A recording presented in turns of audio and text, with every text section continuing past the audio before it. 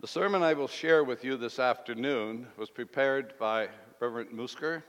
Reverend Musker would have been here today, but because of various health concerns and the safety of his home, he's not here. But I received the sermon and will share it with you. And he selected as the Old Testament readings today out of Exodus 31, 12 to 18, and Ezekiel 20, the verses 1 to 32. I'll read to you from Exodus 31, starting at verse 12. This is the word of the Lord. And the Lord spoke to Moses, saying, "Speak also to the children of Israel, saying, Surely my Sabbath you shall keep, for it's a sign between me and you throughout your generations, that you may know that I am the Lord who sanctifies you. You shall keep the Sabbath, therefore, for it is a holy to you. Everyone who profanes it shall surely be put to death. For whoever does any work on it, that person shall be cut off from among his people. Work shall be done for 6 days, but the seventh is the Sabbath of rest, holy to the Lord. Whoever does any work on the Sabbath day, he shall surely be put to death. Therefore, the children of Israel shall keep the Sabbath to observe the Sabbath throughout their generations as a perpetual covenant. It's a sign between me and the children of Israel forever. For in 6 days the Lord made the heavens and the earth, and on the seventh day he rested and was refreshed. And when he had made an end of speaking with him on Mount Sinai, he gave Moses 2 tablets of the testimony, tablets of stone, written with the finger of God." We turn to Ezekiel chapter 20, and we read the verses 1 to 32. It came to pass on the 7th year in the 5th month, on the 10th day of the month, that a certain of the elders of Israel came to inquire of the Lord and sat before me. Then the word of the Lord came to me, saying, "Son of man, speak to the elders of Israel and say to them, Thus says the Lord God, have you come to inquire of me? As I live, says the Lord, I will not be inquired of by you. Will you judge them, Son of man? Will you judge them? Then make known to them the abominations of their fathers. Say to them, Thus says the Lord God, on the day when I chose Israel and raised my hand in an oath to the descendants of the house of Jacob and made myself known to them in the land of Egypt, I raised my hand in an oath to them, saying, I am the Lord your God. On that day I raised my hand in an oath to them to bring them out of the land of Egypt, into a land that I had searched out for them, flowing with milk and honey, the glory of all lands. Then I said to them, Each of you throw away the abominations which are before his eyes, and do not defile yourself with the idols of Egypt. I am the Lord your God. But they rebelled against me and would not obey me. They did not all cast away the abominations which were before their eyes, nor did they forsake the idols of Egypt. Then I said, I will pour out my fury on them and fulfill my anger against them in the midst of the land of Egypt. But I acted for my name's sake, that it should not be profaned before the Gentiles among whom they were in whose sight I had made myself known to them, to bring them out of the land of Egypt. Therefore, I made them go out of the land of Egypt and brought them into the wilderness. I gave them my statutes, showed them my judgments, which if a man does, he shall live by them.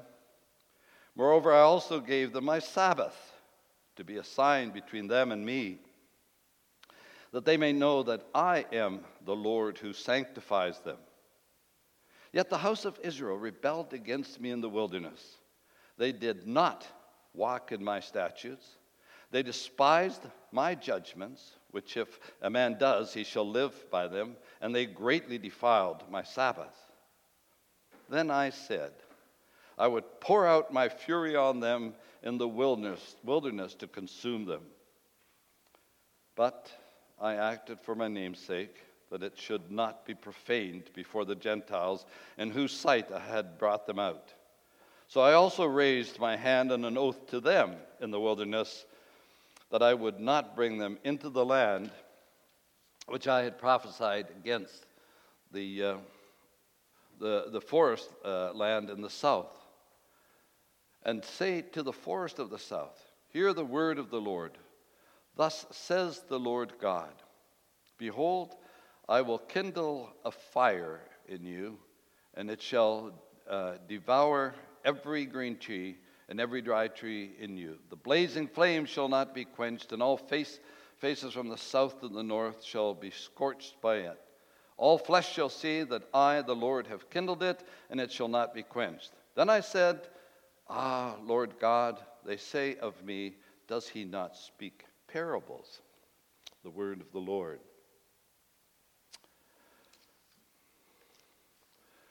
Beloved congregation of our Lord Jesus Christ, are Sundays a delight to you?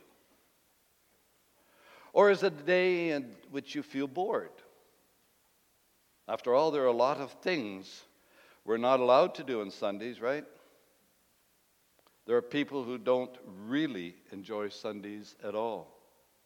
Maybe because they were young, and when they were young, their parents only emphasized the negative, what they were not allowed to do on that day. Not allowed to go to stores, not allowed to take part in organized sports, not allowed to do this or that. And that approach could give the impression that the day of rest is a day you're not allowed to enjoy. But let's approach this day in a positive way. What are we allowed to do on the day of rest? Well, it's the day in which we may take the time to do what we do so little of during the rest of the week. But what we ought to be doing all the days of the week. It's a day in which we can take the time to enjoy the communion with the Lord, with whom we want to live forever. In paradise, restored. In worship. And also at home and family, among others, if you can. And with that in mind, I proclaim to you the gospel as we confess it in Lord's Day 38. With this theme, the day of rest is a day to celebrate our covenant relationship with God. And at this time, let us look up the Lord's Day 38, as you find it in your book of praise.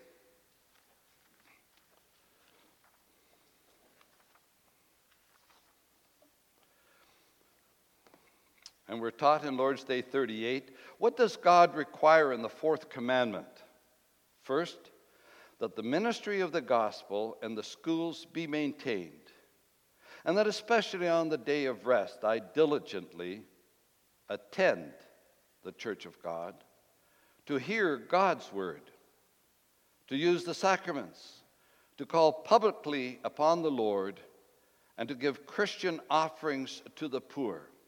Second, that all the days of my life I rest from my evil works, and let the Lord work in me through his Holy Spirit, and to begin in this life the eternal Sabbath.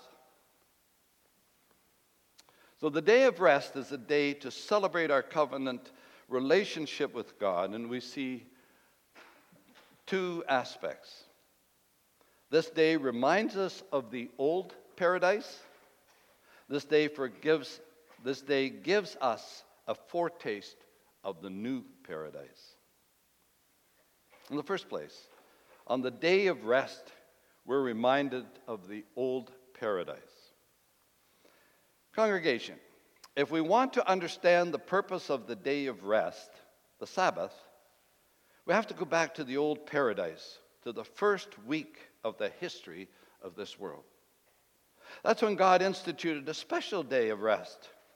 As the fourth commandment states, "For in 6 days the Lord made the heavens and the earth, the sea and all that is in them, and rested on the seventh day. Therefore the Lord blessed the Sabbath day and hallowed it, made it holy."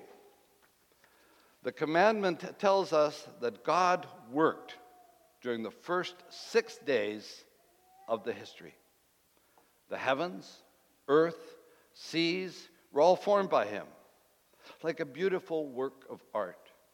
He also made everything in them: land and sea, sun and moon, stars, flowers and trees, birds and fish, cattle and insects, all creatures. And on the 6th day, he crowned them when he made man from the dust. He made him in his image. In other words, compatible to him so that he could enjoy a relationship of love with him. And after those 6 days of creation, God didn't right away start a new week. No. He added one more day to the week. He rested on that day. And he called the seventh day a holy day, the Sabbath day. The word Sabbath means a day of rest. Why did God add this day of rest to the first week? Did creation tire him out? Did God get tired and need a rest for himself?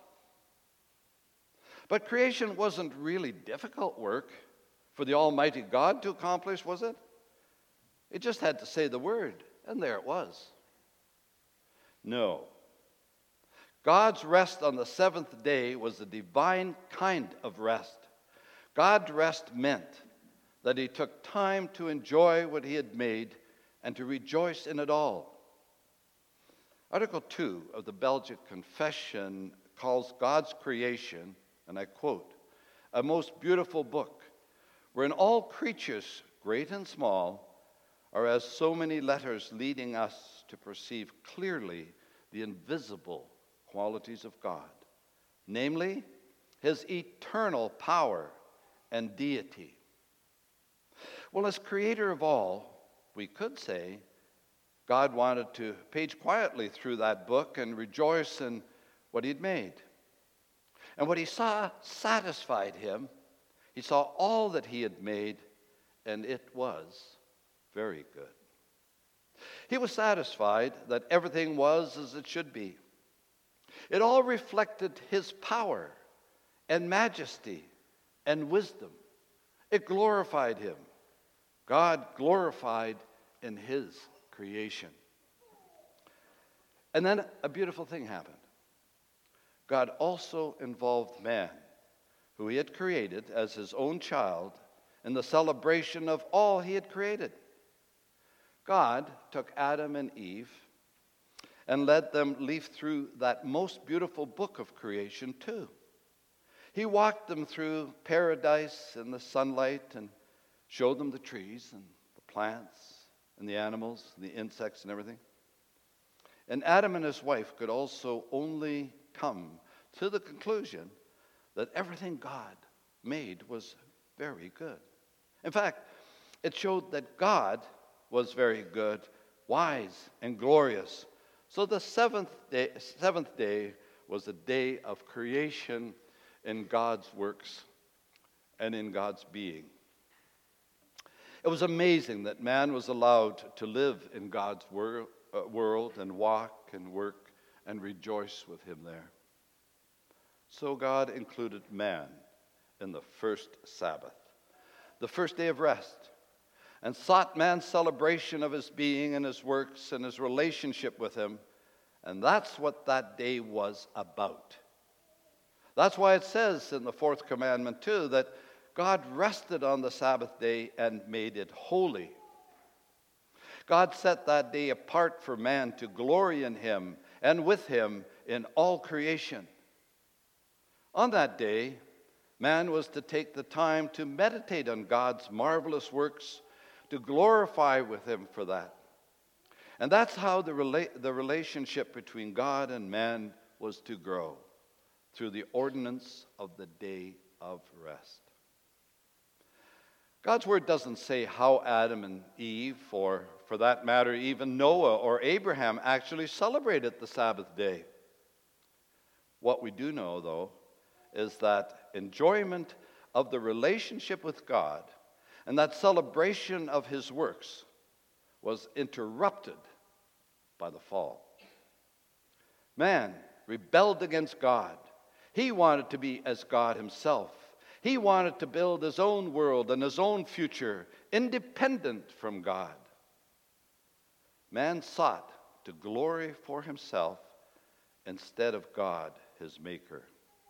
And in doing that, he ruined the sublime relationship he had with God, and he brought the curse of God over himself and all creation.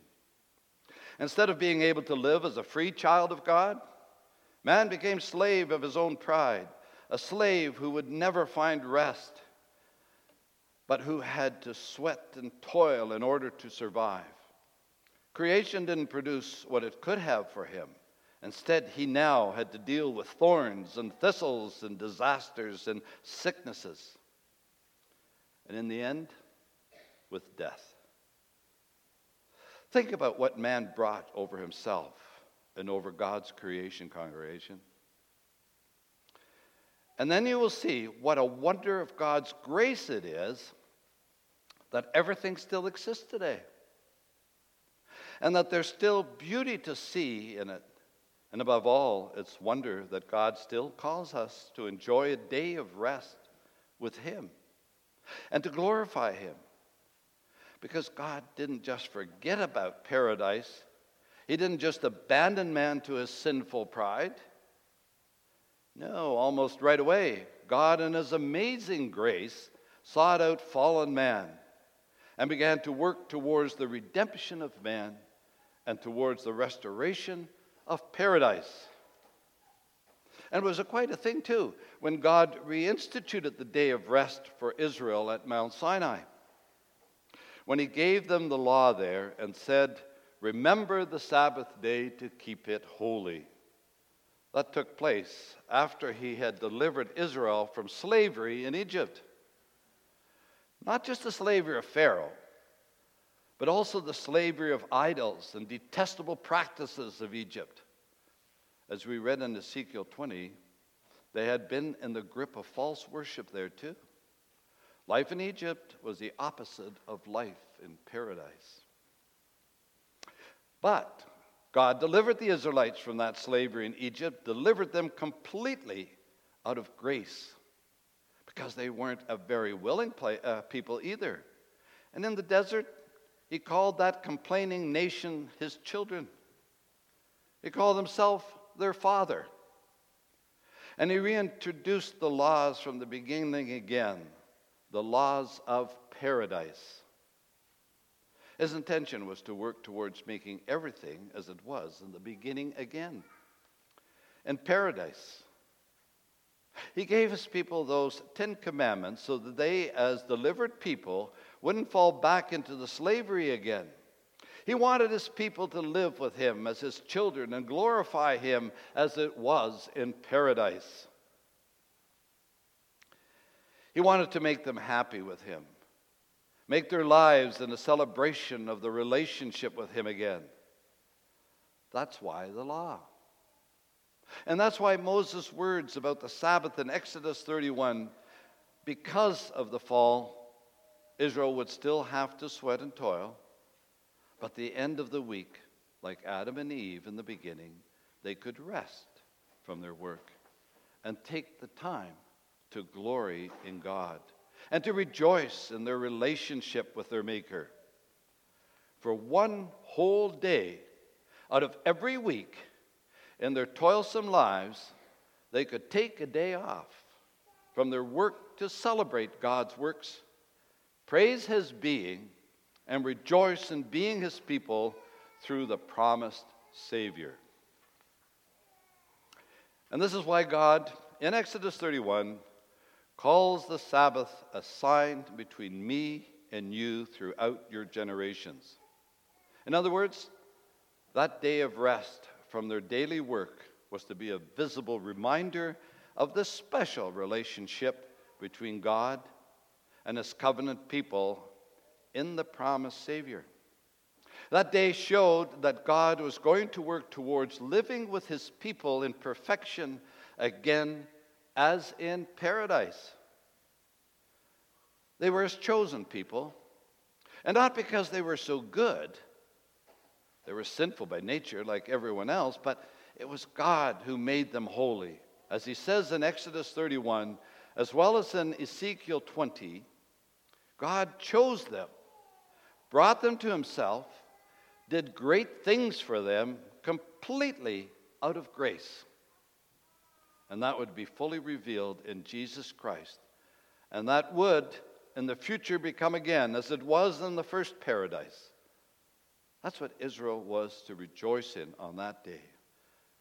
Not only God's marvelous work of creation, but especially also his glorious deeds of grace.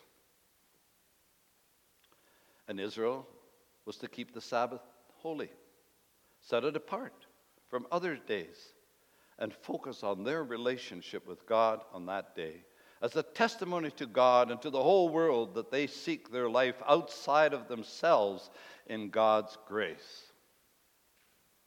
In keeping the Sabbath day, in not working but worshiping on that day, Israel showed that they were happy and thankful to be God's children, that they truly looked forward to living with God in his perfect glory again as in the beginning, in paradise, when God rested with Adam and Eve. So you see that God in his great mercy restored the day of rest in this fallen world again. That day harks back to like it was in the beginning between God and man. It's like something of paradise here on this earth again. God wants to make it like that again, between himself and his people. And see, that's why not remembering the Sabbath day was such a serious offense in God's sight. It was like breaking off the relationship with God itself. It meant that someone turned up his nose at God's grace, at the relationship with him. And that's why God is so upset in Ezekiel 20 that Israel didn't keep but desecrated the Sabbath. The day of rest, after all, had been restored as a sign, a celebration of the restored relationship between himself and his people again because of the Savior to come. God wanted to make things again like they were back in paradise. But to ignore the Sabbath was to reject paradise, was to despise God's grace. It was to turn away from the relationship with God. And how could anyone be so foolish to turn away from this glorious and gracious God? Now we come to the second part.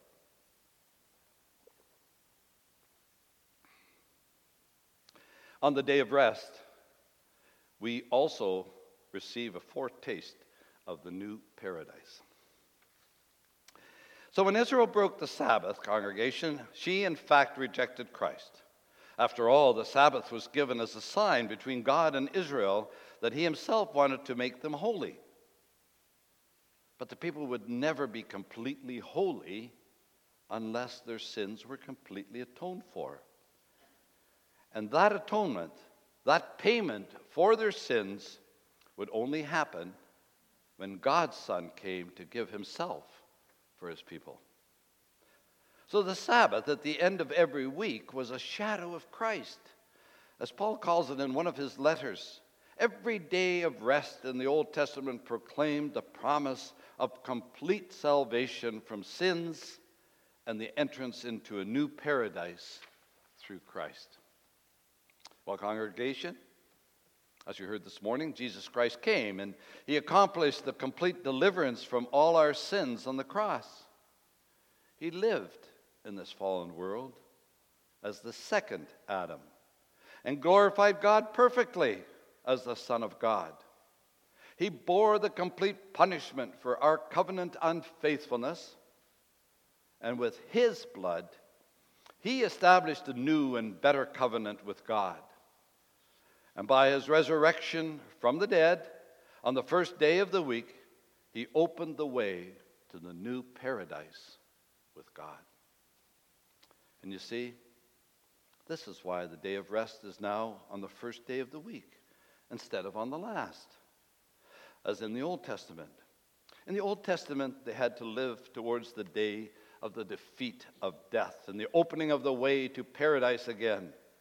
Now, we can begin every work week with the deliverance from death, corruption behind us. So we begin every week with a foretaste of the new and everlasting paradise. We can begin life and work every week in the faith that death has been overcome and that everything is moving towards paradise restored, as described in the last chapters of the Bible. And we may believe that all our efforts, no matter how plain and insignificant they may seem, are not useless or worthless, but are used by God in the coming the fullness of all creation. Ourselves, we can't accomplish anything, but through the Spirit, our lives and works are sanctified and made useful for God's great purpose for all things. And that means that we should never let ourselves become slaves of our work. We don't have to think that it's all up to us, that we have to build a new future for ourselves, that we have to try to make a kind of utopia or paradise here ourselves. We are stewards of God's creation, but we may live in the trust that the world actually doesn't depend on us. All efforts to make it a paradise here are going to fail. No, our Father in Christ will build a future for us and him together. He'll restore paradise completely, more glorious in fact than the first paradise, and that's where his church is headed, on the way to paradise restored. So, congregation, God gives us a special day at the beginning of every week to celebrate that we're on the way together as his people towards the paradise restored. He commands us to remember the day of rest on the first day of the week as a foretaste of the eternal rest, as a foretaste of paradise, where we may eat of the abundant fruit of that tree of life forever. And that with that day of rest on the first day, the day of victory over death and futility, he then compels us not to end up in a rut and become slaves of our own toil, as if everything depends on what we do. We so easily end up thinking that, don't we? Thinking that our lives depend on ourselves. But every Sunday, again, we're reminded that our lives ultimately don't depend on our own efforts. God calls us to rest in the relationship with him in Christ. He exhorts us to live towards the glorious future he has obtained for us in Christ. And so, he calls us to worship him, and he greets us with his grace and peace. He lets us hear his law and holds out to us the gospel of salvation through Christ's death and resurrection. Through his word and with the sacraments, he calls us to faith and repentance. He lets us come to him in prayer and with all struggles and worries. And he gives us opportunity to praise and thank him with psalms and hymns. And so, the day of rest is a sign of the relationship between God and us in Jesus Christ. It's a sign that God is bringing us to paradise restored, when God will dwell with his people in perfection, and that we're people who are joyful on the way to that. And he wants to see in us, and the whole world needs to see in us, that we begin our life each week again as people who are on the way to paradise restored. that we find our rest and peace in the Lord our God and in his salvation. And we need that rest, don't we? The Catechism mentions finding rest and worship every week. But it also mentions resting all the days of my life from my evil works and letting the Lord work in me through the Holy Spirit. So beginning now already the eternal Sabbath, so our God wants the Sunday rest to call us to rest for the whole week. Rest from evil works, from sins against our gracious God, in thought, word, and deed, more and more. Think of the pilgrims in John Bunyan's book, The Pilgrim's Progress. We're pilgrims on the way through the wilderness to paradise restored. And you could compare the Sunday to oases with water wells in the wilderness of this life.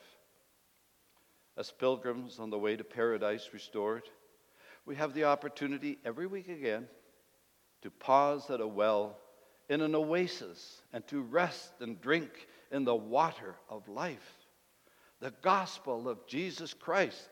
And we can be strengthened and nourished to continue the journey. By the time it's Saturday, as believers, you'll be tired and thirsty again. You seek the living water and the rest in Christ, so you can continue and even make progress in your fight against your sinful nature, the evil works that come from that. See, congregation, the testimony of the Sabbath is that the eternal rest is coming. Then sin is completely gone. And then the people of God will be able to fully rest in Christ when we see him standing there as a lamb that was slain and yet lives. Then you'll be fully convinced of God's goodness to you in everything that you ever experienced here. Whether you experience good or bad things, you'll see that for the sake of Christ, God was with you in everything, working for your salvation. And you never ever sin again. You'll be freed from the slavery of sin forever. That's the eternal Sabbath. Paradise restored. Every Sunday and every day here. In fact, you already had that destination in your heart. But when the relationship with God and Christ, which you struggle to hold on to here, will be full and eternal, and what a prospect then to look forward to be able to live with God and glorify him always. Amen.